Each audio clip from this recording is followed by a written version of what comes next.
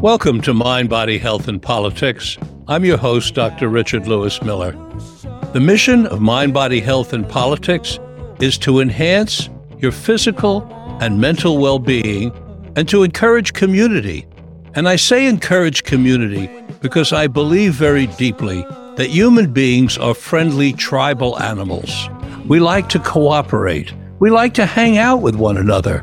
From sewing circles, to playing poker, to playing golf, to going to sports games, and we really love eating together. We like being together. That's how human beings are. You can witness that all around the world. But at the very same time, we must acknowledge that there's a very small percentage of us who are very different. These people are not collaborative and cooperative. They are avaricious predators who would have us be subjects rather than citizens.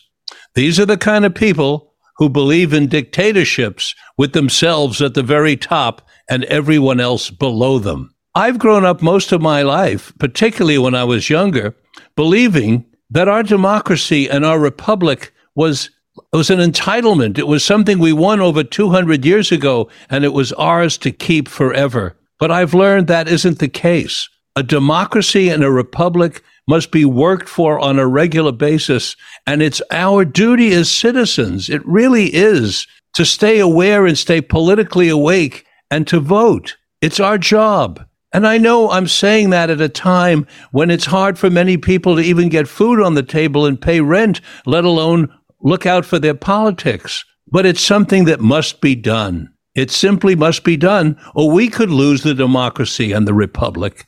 In the words of my hero, one of my heroes, Thomas Jefferson, eternal vigilance is the price of liberty. Please join me in that vigilance. Today on Mind, Body, Health, and Politics, I have the extreme pleasure of having with me Dr. Thomas Roberts. I can hardly tell you how excited I am to have him here. In the 50 years that I've been, or 50 plus years, that I've been what's called a drug warrior, what does that mean? It means somebody who is fighting for the constitutional rights of every American to ingest what they want to ingest in the privacy of their homes. And Dr. Thomas Roberts has been a pioneer in that struggle. He taught the very first course in the United States on psychedelic studies to be listed in a university catalog. He also started Bicycle Day, which is a memorial to Albert Hofmann, the creator, if you will, or the discoverer of LSD. Since 1994, Thomas has kept a private psychedelic email list, which I am thrilled to be on, because I get a lot of stuff in my email, and a lot of it is junk, and I erase right away, and then I have to go through what's left to prioritize. But I'm telling you, I look for Thomas Roberts' email because he has major material to share with me about psychedelics on a regular basis. He has numerous books and publications. Please go to Amazon, look up Thomas Roberts, Dr. Thomas Roberts, and you'll see his books. You want them in your library. The latest one is called Mind Apps. If I keep going on, I go on for the rest of the whole program about his bio because that's how much of a contribution he's made. So I'll stop there and I'll leave the rest for you all to look him up on Google. Welcome to Mind, Body, Health, and Politics, Thomas. Thank you, Dr. Miller. Thank you for those nice words. I appreciate it. Oh, I'm a major fan of yours. I'd like to pick up on what you said about politics. And I only have two half bits of notification. There's a new book out whose author's name is H-A-A-S-S, Haas. 2 A's, 2 S's, H-A-A-S. And the title is Something and Obligation, and it's about the obligations of citizenship and how to develop a civic personality. And my guess that he'd be a really great person for you to interview. Oh, thank you so much. H-A-A-S-S. Yes. The obligations of citizenship. Thank you for that referral. I will definitely contact him. Yeah, I'm eager to hear him. Thomas, we're going to be talking primarily today about end-of-life healing with psychedelics, because I know that's an interest of yours. But prior to that, tell us how you came to get involved with psychedelic studies 50 years ago. How the hell did you have the courage to go into it when it could have killed your academic career right on the spot? Well, I just sort of wandered into it. I was not a hippie at all. I was a graduate student at the University of Connecticut when Timothy Leary was having all his troubles. And I was curious about what was going on, so I wrote for a copy of the journal at Harvard that had an article by him. I read it. That wasn't for me. I was just interested in higher education. And then in the summer of 1967, I drove to Stanford to start a doctoral program. And that was the summer of love. And I wasn't going to San Francisco for the summer of love. I was going to get a doctorate. But I had a lot of fun listening on the car radio. That was the year when you go to San Francisco, be sure to wear some flowers in your hair was playing. So I could sort of pretend that was for me. And then at Stanford, I was doing a doctorate on Abraham Maslow's needs hierarchy. And Willis Harman had a class, and he had studied Maslow. And I wanted to take a class with him. But the class wasn't about Maslow, but I wanted to get to know Harman. It was called The Human Potential, and it was a graduate special course, open only to advanced graduate students. And so I tried to sign up for it. I had to wait 2 quarters to get in. Finally, I did. And I wasn't interested in psychedelics at all this time. All right, I was into humanistic psychology and Maslow. But at the course, it was a once-a-week seminar of probably about 20 or 25 people. There was a graduate student couple, and they started talking about their first experience with psychedelics that weekend. Flowers on the table moving and all those things one sees and thinks about. This is the first time I had heard anybody talk about their own psychedelic experience.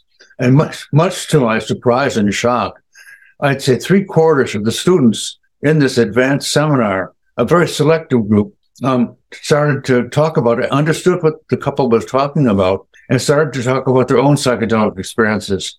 Now I was expecting people who take drugs, terrible drug addicts, to have a very, scraggy looking faces and not being very bright and probably septic psychologically and physically.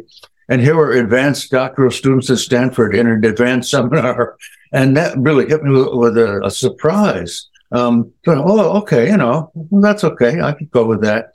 And by very good luck, there was someone else in the class. He was a reporter from a newspaper in Minneapolis, St. Paul, who had a ticket for a talk. Esalen Institute had a wonderful series of events on weekends called Esalen at Stanford.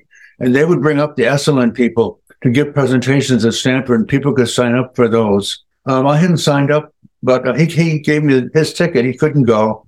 And I wanted to hear this guy. I had no idea who he was. And I figured, well, if it's interesting, I'll stay. And if it isn't interesting, I'll leave. That's okay. So I got into a wonderful lecture about East-West psychology and psychedelics with Alan Watts. And it just blew me away. Here was this brilliant, witty, erudite British scholar talking about psychedelics and religion. And there was another jolt. So at that point, I started to realize, this could be really interesting. But I didn't do much for a while. Of course, being in the Bay Area, there's a certain amount of psychedelia in the air. And I had my first experience with psychedelics in February of 1970 up at Lake Tahoe. And it was a beautiful wintry day there. And I had an experience that really has directed me intellectually and personally for the rest of my life, because there was something very intriguing. There was a sense of portent. Something important has happened or is happening or is about to happen. And that really interested me. And then starting that fall, 1970, I started working at Northern Illinois University, teaching educational psychology in the College of Education. And from then on, had numerous trips, started reading in the field. And by absolutely good luck, I happened to be invited to a conference in Iceland in 1972. And it was Stan Grof and Walter Clark and Bill Richards and several other people whose names slipped me at the time, talking about psychedelics. And here was this. Well, Joseph Campbell was one of them. He gave a talk there that I've never seen better talk anywhere. He showed me how good a talk could be. And he had the wonderful feeling that when you were listening to him, there was nothing he'd rather be doing there than be right there at that time talking to you. I mean, it was a gift that people would hear him. And so I realized once you get, Houston Smith was there too. So I realized this is an area once you get into intellectually, that there really were some ideas in this field. And that sort of started my intellectual work. And from then on, it's been reading and meeting people and writing, and et cetera. Did you say that occurred in Iceland? Yes, Bifrost, Bifrost, Iceland. It's a secondary school in Iceland. Because of the weather, the children often live there during the day, and during the summer they make it into a tourist event place. Yes, in northwestern Iceland. But somehow, way back then, 50 years ago, they managed to gather together these people who would all become luminaries in the intellectual sphere of psychedelic studies. Yes, it was astounding. I had no idea who these people were.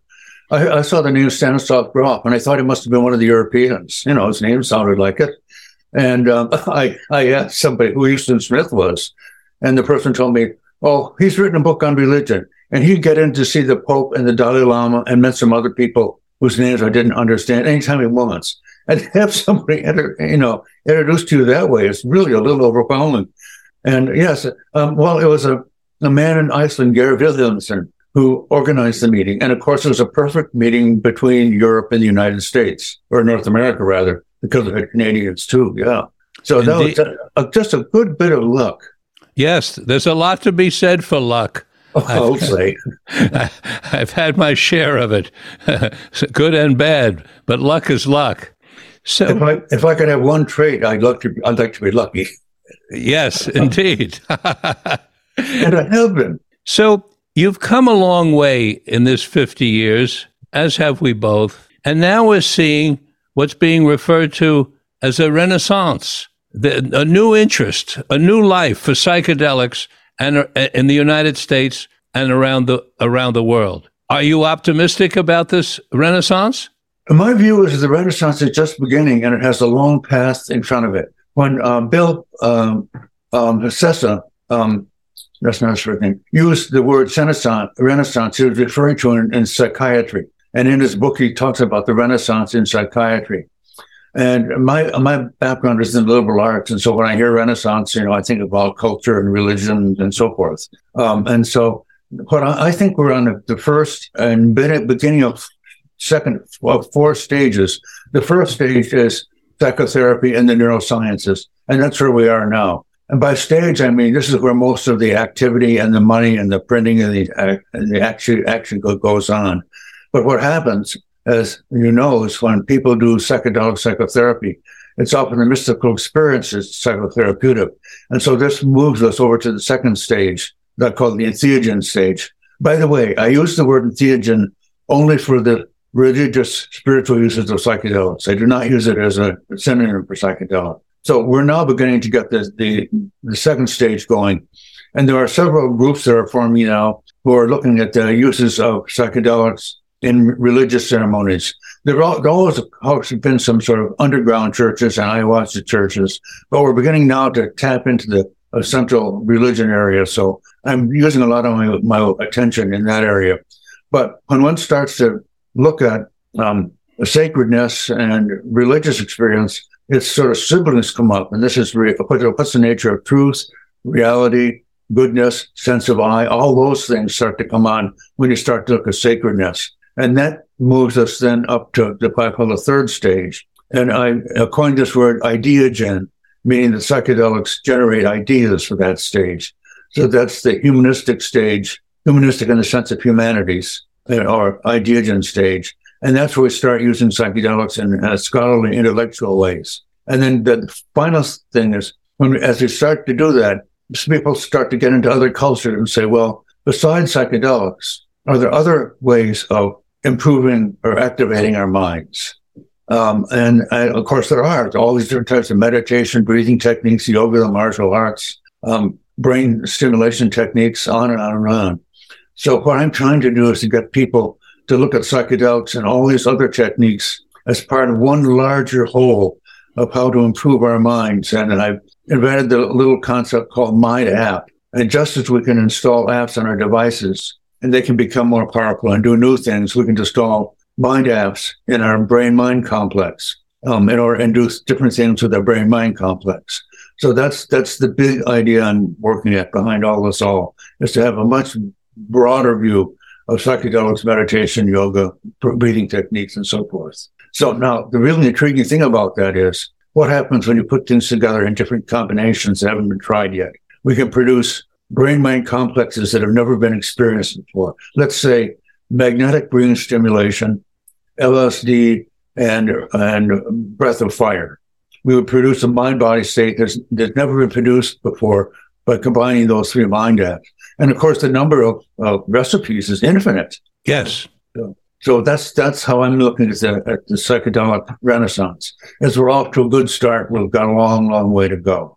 Do you think that what you're talking about, these mind apps, is that related in some way to what Musk is talking about with Neuralink? I don't know. I know. Probably. Okay, I think it is. I think he's looking at the transfer of data from our minds to computers and back and forth. It's something you might check out. Oh, well, I think that I would say that sounds to me, not knowing anything about it, as a possible mind app. Yeah.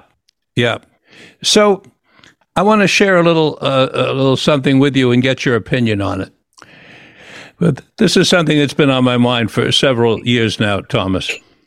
If you cut the back of your hand, let's say there's something sharp around the house and you walk by and it slices open your hand. Right there. Oh, yeah, a couple of inches, right?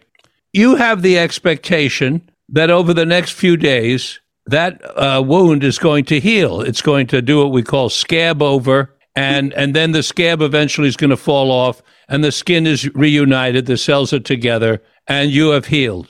Now, we both know that you, Thomas Roberts, you did that healing. I didn't do it. Nobody else did it. It was all you that did it. Mm-hmm. But I think it's fair to say, correct me if I'm mistaken, that you don't know exactly how you did that. It was what you might call automatic.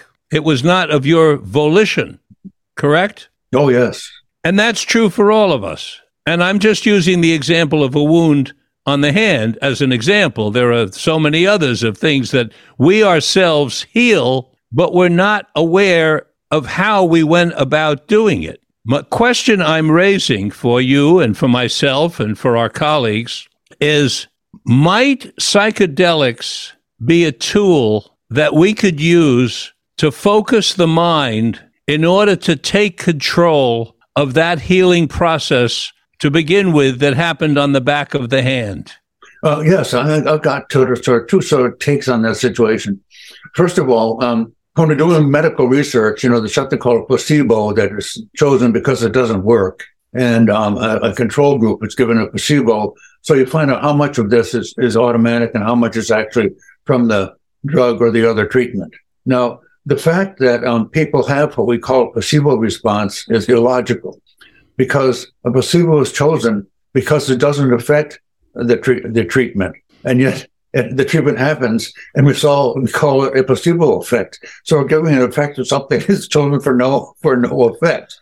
There's a logical problem in there somewhere. Correct, yes. Now, but the healing still takes place, and that's the interesting phenomenon. Why does that happen? And I think instead of calling it the placebo effect and attributing the results to something that's chosen that obviously can't have an effect, we call it the placebo ability. That is, you and I, and we all have these natural human abilities to heal ourselves. And the placebo ability seems to be more intense in some states of mind than in others. So the question I'm having then is, well, since we have this ability, can it be stronger in other mind-body states than it is in an ordinary state? And I've looked at the research on this, and there is a pretty strong relationship between other mind-body states and the placebo ability. A very good example of this is through a measurement of infections, and that they find that can make people feel good, happy in a wholesome way. That if the world is going along and relationships are going well and the world is going well, they'll heal much better than if the relationships are poor and they're having a problem with work.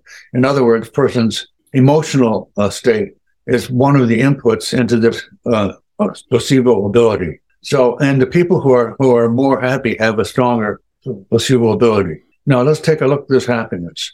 One of the things that happen with psychedelics is extreme happiness, grace that people have never felt before. So if the placebo ability is intensified by a positive emotional feeling, and psychedelics provide the strongest emotional feeling people have ever felt, does this boost the placebo ability? Now, it may or may not, because there may be, a floor on or a ceiling on this. We simply don't know. But I think we ought to look at the relationship of psychedelics from boosting the natural healing ability. And now an angle of that is the vagus nerves. These are nerves that come out of the brain and go down and connect with our guts and glands. And you can either say they arise out of the brain and they're sort of like hands of the brain that go down and touch our guts and glands, or you can say they plug into the brain. But either way, they are connected with the brain. Now, also, they send information from our guts and glands back up to our brains, too. It's a two-way street of correspondence. And so I'm wondering if we could find out these areas, and I'm sure this is known with the brain people, where the vagus nerves arise. Could we activate those with psychedelics or meditation or any other technique? And would this help us be more aware of and be healthier in the connections between our body and brain? This is the mind-brain technique, right there in the vagus nerve. So I think this is if I had a lot of money and I could fund something in psychedelics, I would ask somebody to look at the effect of psychedelics and these other mind-body techniques on the vagus nerve to see if we could really learn to be healthier that way. I suppose we can, we can use our brain to do all kinds of things. Why not boost the placebo ability?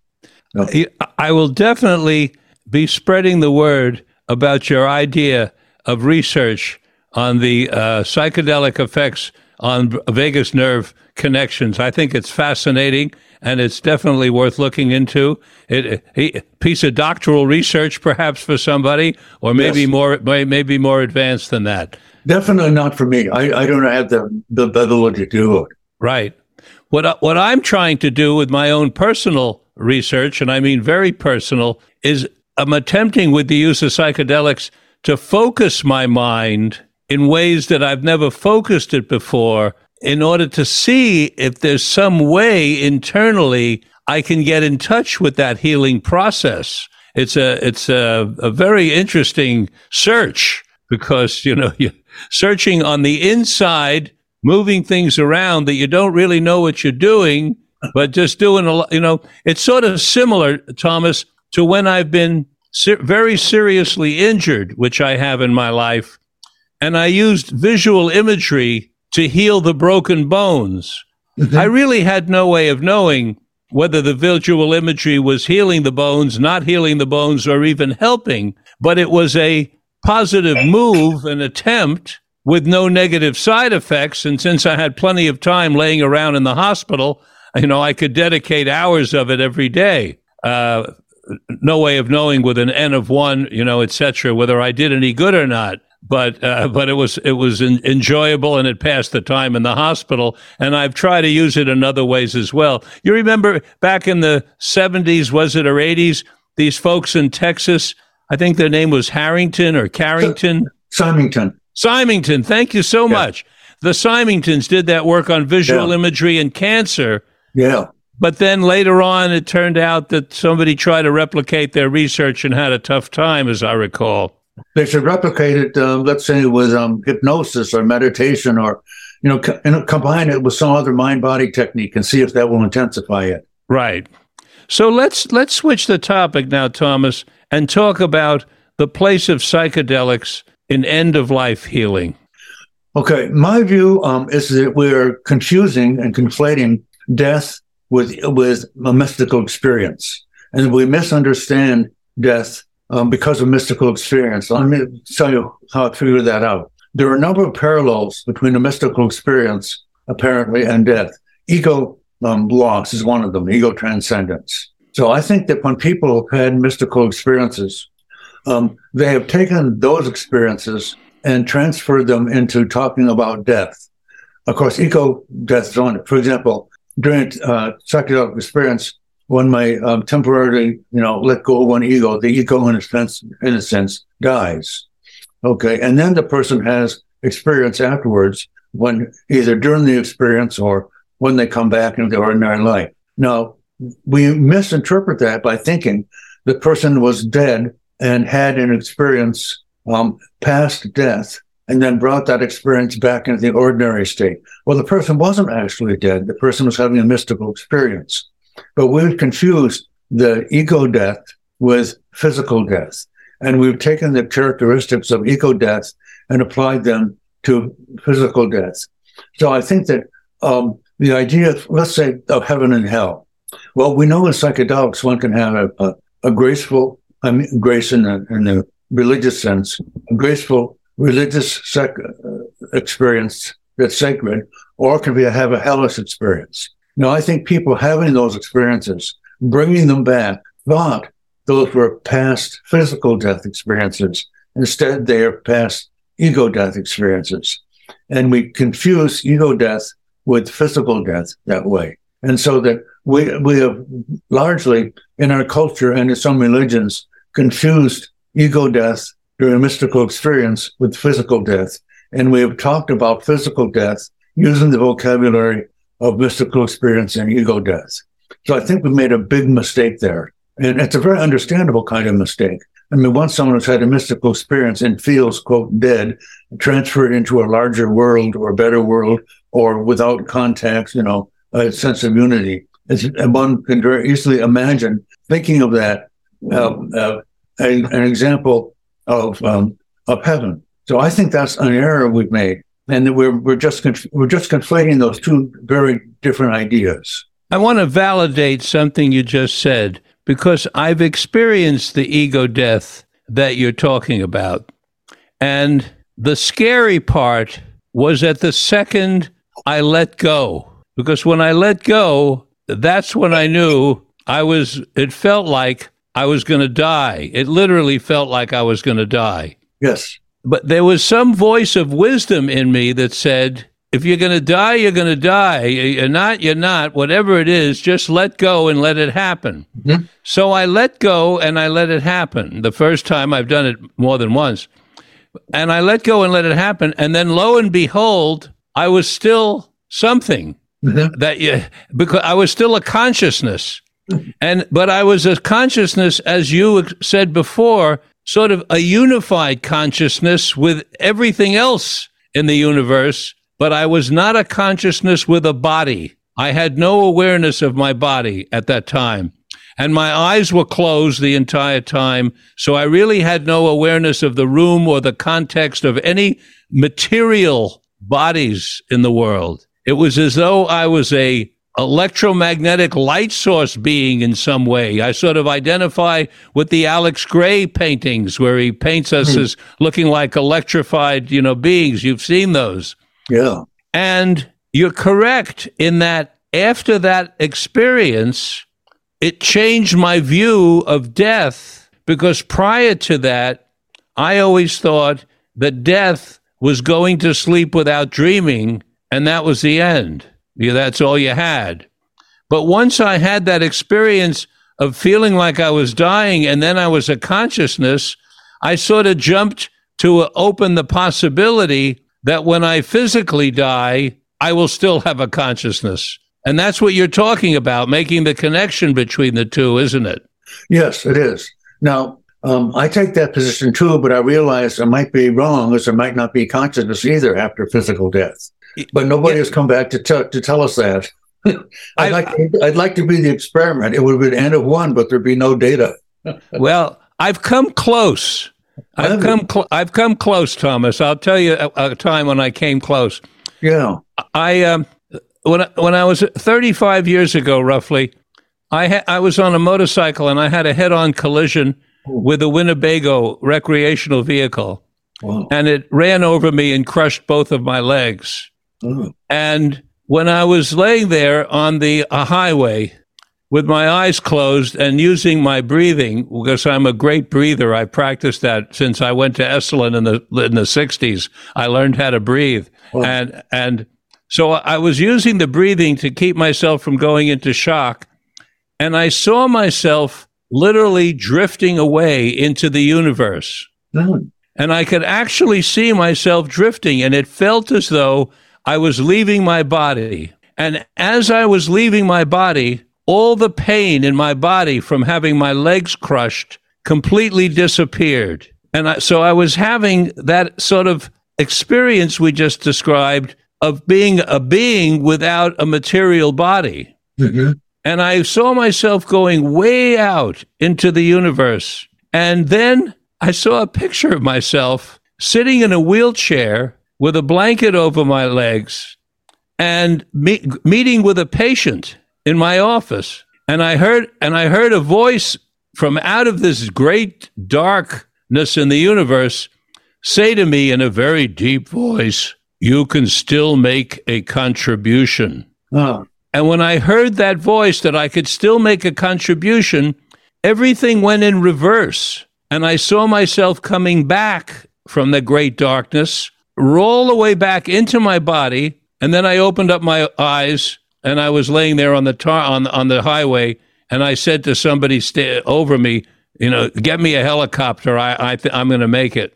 Wow. Yeah. Wow. Yes, that's an amazing experience. And, the nice thing is you could remember it. Oh, I can remember it like it as if it happened yesterday. And I've never done anything to blot it out. The only thing I did to change it, Thomas, was that after I got out of the wheelchair, which I was told I'd be in for the rest of my life, I strapped my crutches on another motorcycle that I had, and I went back to the original place where it happened, and I did the turn over and over again perfectly in order to create some balance to the trauma of going around that turn in my mind and getting run over. Wow. I just felt it was important to get it right since I had obviously gotten it wrong. Did you have a sense of facing your fears doing that? That I was looking to face any residual trauma and fear that was inside of me by doing that. Exactly right.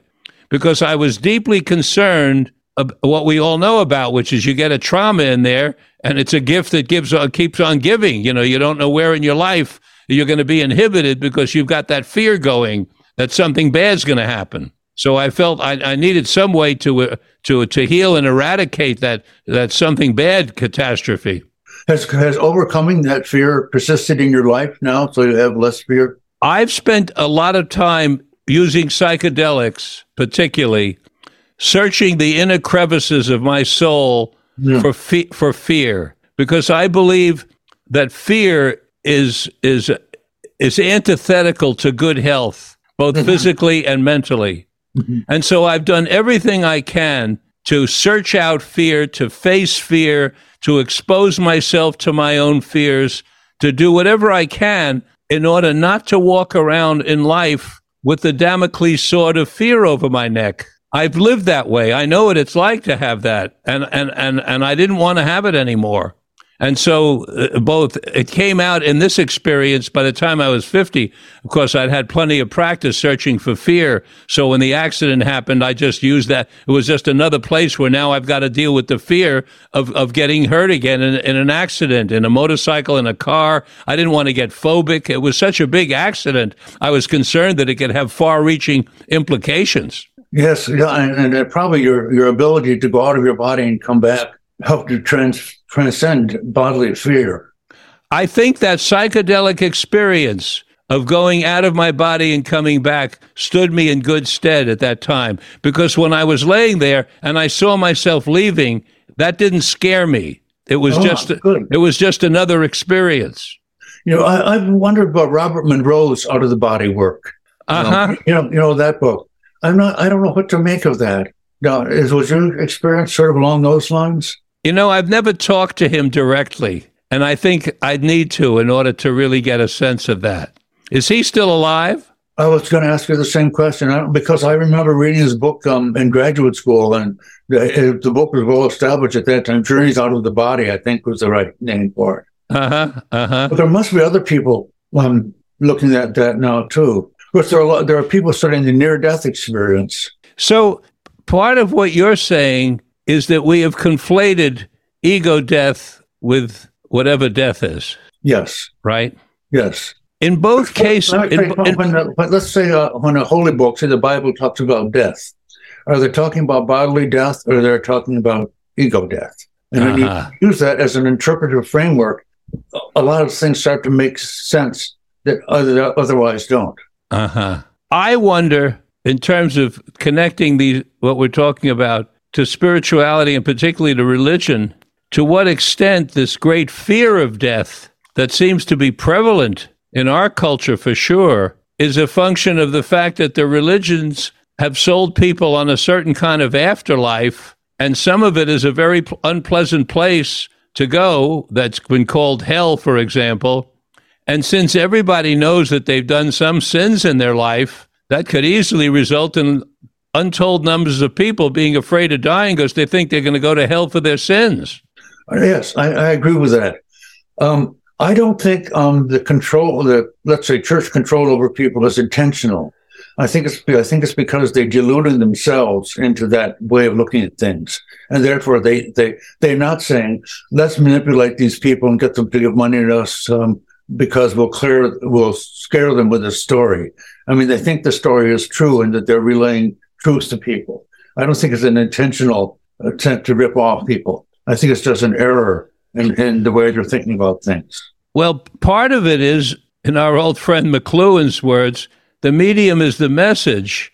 If they tell people that there's an afterlife and there's a good place and a bad place, and they follow it with, if you do the rules, follow the rules we tell you, you'll go to the good place, that sort of de facto is putting in a threat and a fear, isn't it? Yes, it is. I don't think it's intentional. I think it's an error that the churches or the leaders are making. You mean they didn't think through the fact that when they present this concept of heaven and hell, and heaven if you do good things, to realize that they're going to be scaring the bejeebers out of people because so few of us are perfect enough to go to heaven? Yes, that's my interpretation of. I'm giving the churches the benefit of the doubt on this case and saying they're mistaken in their beliefs and have passed it on with the best of intentions. By the way, they're not saying, "Oh, let's scare the hell out of these people, give them a lot of money to the church and get a lot of power." I think that's the undesirable side effect or unintentional side effect. Mm-hmm. Well, that's very generous of you, and given that I think we're all better off when we presume innocence than presume negativity, you're on the right path again. Tell us some more about your thoughts about the place of psychedelics in end-of-life healing. The work of Tony Bosis, who you've interviewed on this, is the best example that I know of using psychedelics in a palliative care situation to people who are afraid of death, let's say because they've been fed this fear of hell. Well, I think, that's one of the squares. There's another fear that I think is more basic, is I think our sense of self or ego doesn't want to give up control, is afraid of death because it means no more me, or I won't be in control anymore, or what's going to happen to me. So I'll take a Freudian view on this one, say that the ego wants to be in charge and feel it needs to be in charge because there are all these scary things that might happen. So I've got to use my ego to make me the type of person that good things will happen to, bad things won't happen to, and that but what I do want to do is use this strong ego. We know about the ego defense mechanisms. So I think the ego defense mechanisms are activated when the ego is threatened. Now, with a psychedelic egoless experience, or with death, or with being knocked on the head, or whatever it is that this is the ego trying to defend itself. And that itself is fearful and felt as fear because of all those bad things in us, things we've done or things we might imagine, or the devil or whoever, or whatever. So I think that's the way I find useful to think about it that way. And it appears as though we're getting good results, but with psilocybin, working with people, you're aware of that, working with people who are in transitions. Yes, I think there should be a Nobel Prize that'd be given shared between Stan Grof, Charlie Grove, and George Griffith. I mean, Roland Griffiths? Roland Griffiths, yeah. Right. I think they have done much for human health as much as the people working, let's say, on CRISPR or new directions in biology. I think this is an amazing redirection of what a new direction in health, the mental health direction brought about by psychedelics. And of course, psychedelics allow us to plug in all those other things like breathing techniques and meditation, make sense out of them. They're not just something that those kind of unfortunate people over there somewhere are doing.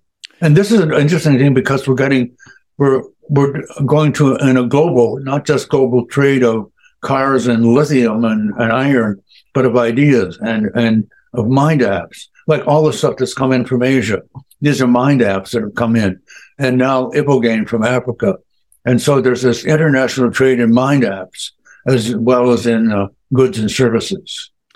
And what do you think the reason is that psilocybin is leading the way rather than LSD, since we knew more about LSD in the past than we knew about psilocybin?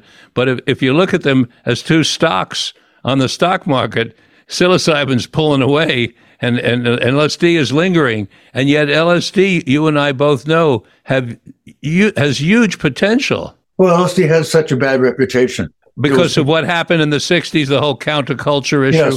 Yes, for the political press industry really gave it as bad a name as they possibly could because it was very dramatic. I worked briefly as a newspaper reporter, and I know you want to make things interesting and dramatic and frightful, and that's exactly what's happened. Now, I don't think that was, again, entirely done intentionally, although some of it clearly was. What Ehrlichman said is that they were able to use fear of drugs as a way of keeping the blacks down and keeping the hippies from voting. Right. So I think it was very intentional in that sense. But I think most of it was just done out of plain ordinary fear. And of course, if people are naturally afraid of losing their egos, it's a fear, then anything that promises to make you lose your ego is frightening, right? You know, I mean, what will happen? I mean, what bad things will come out of your mind? What awful things will you do, and so forth. And so I think that it was a very logical thing to have happened. Unfortunate, but we're still in the shadow of that period. So psilocybin, which basically is I'm oversimplifying, but it's sort of LSD where you have to take more to make it work. Basically, that's it. And so psilocybin was socially acceptable. And also, working in a university, I know that all research has to improve by an institutional review board. And imagine going to the institutional review board of people who would learn everything about LSD from the press and politicians. And you say you want to do some practice in research in LSD.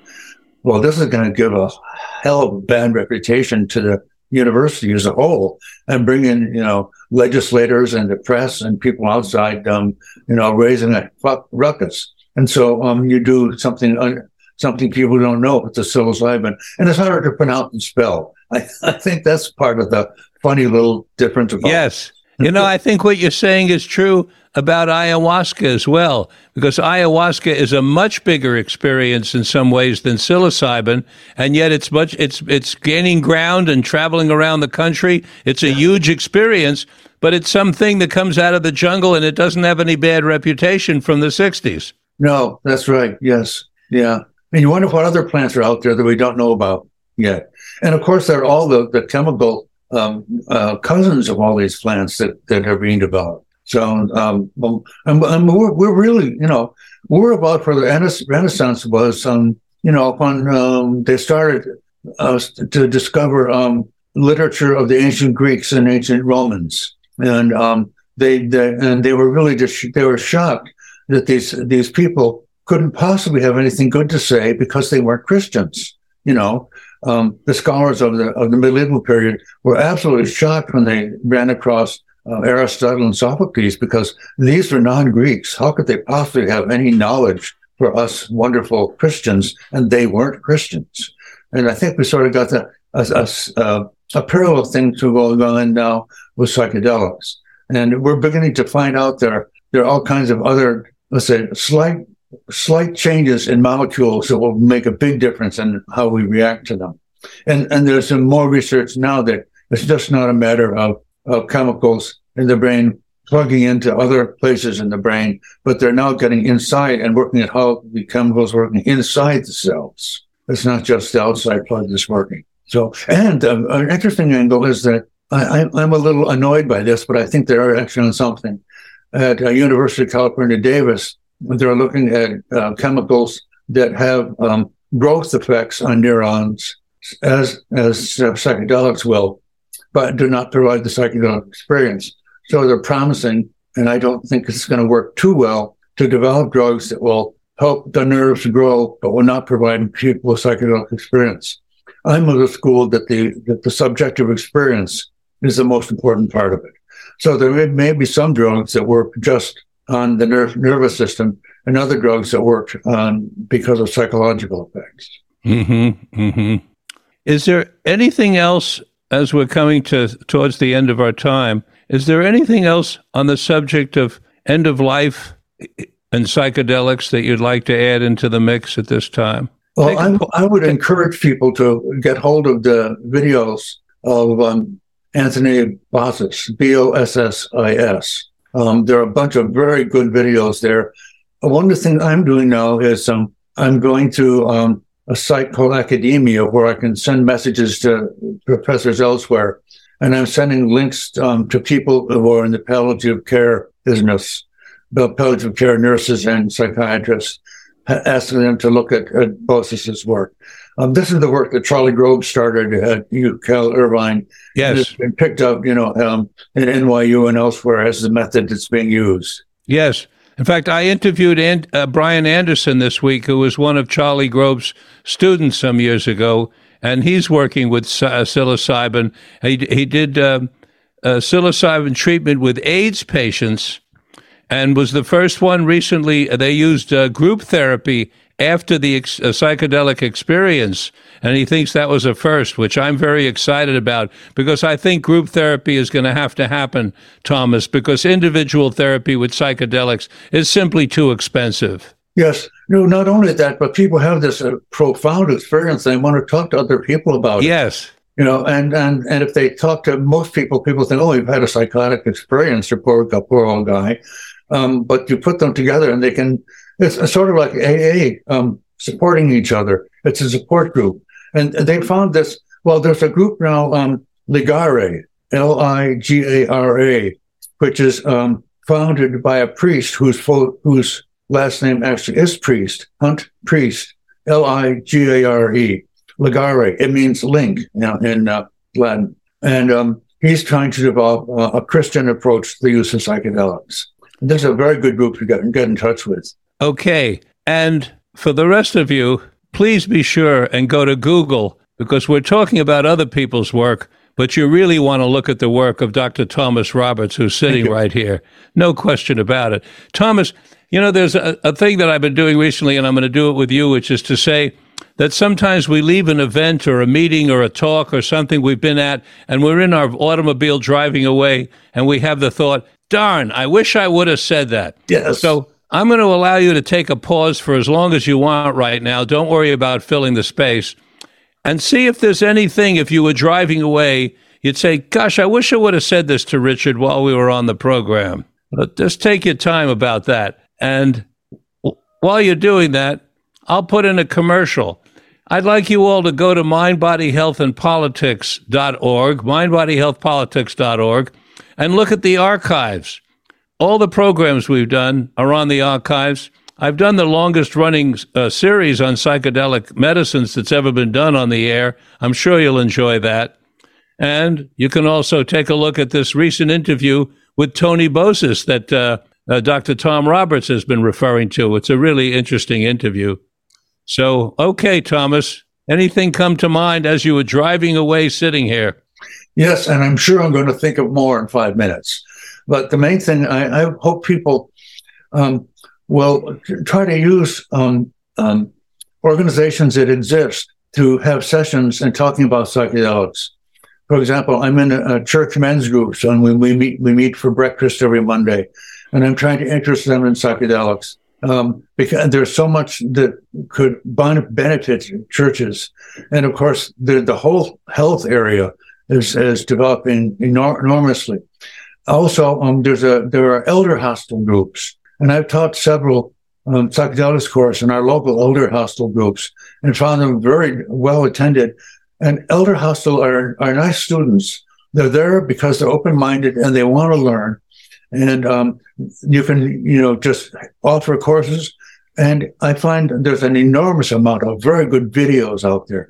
Let me just give a clue is that if you search Harvard Divinity School videos, there's an excellent series of videos there. Also, another is Hefter Research Institute. Hefter is HEFFTER Research Institute, and look at their videos. They have some long lectures, but they've interviewed a number of people who use psychedelic psychotherapy to overcome their fear of death. Basically, people with stage 4 cancer and a few alcoholics. And they found that if they could have a mystical experience as part of psychedelics. By the way, when we're talking about therapy, we're always talking about psycho-assisted therapy. You don't take the drug yourself and go home and take it. You take it with professionals who have been taught how to handle it. Like if you have your appendix out, you don't get your jackknife and take it out. You have a surgeon take it out. Similarly, you should have professionals who have training. And there are a number now of universities who are starting training programs. The best known is at Berkeley. There's California Institute of Integral Studies. Emory is starting one. NYU Hospital has one. And I think University of Southern Carolina University or something like that has them. So look around, and there are people who can give you responsible training in psychotherapy and how to become guides in them. So I hope people will chase this down. I've been very pleased. There now is a group of over 50 professors who are now teaching psychedelics courses. And they are not primarily in the neurosciences, as one might think. They're either generally in the liberal arts, asking, what does this say about the human mind, or in nursing or psychotherapy. So this area is growing. It's a very good area to get into. I hope you have... commercial. Good. That was great information for everybody. And I hope you have great satisfaction in having started the first psychedelic studies course in the United States. Major feather in your hat. Well, that's the end of our interview. Thomas, I don't know if there's time this winter because it's already February, but sometime when you're freezing your ass off in the Midwest there in the winter, come out and spend a long weekend or a week with...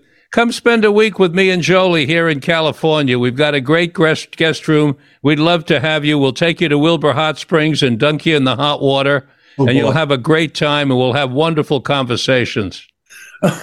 I never thought I would be like that, being dunked in hot water. But it's a different kind of sacrament, but it has a lot of. We're having an ice storm now. Oh my gosh, we're having blue skies and sunny weather right now. Boy. So thanks again for taking the time. I really appreciate your being here. Thanks for letting me talk about it. My favorite thing to talk about. We'll have you back for sure if you'd privilege us with your presence. And thank you, listeners, for being with us today on this edition of Mind, Body, Health, and Politics. As you all know, we'll be back next week. Until then, this is Dr. Richard Lewis Miller reminding you that good health is worth fighting for, and it's essential for life, liberty, and the pursuit of happiness.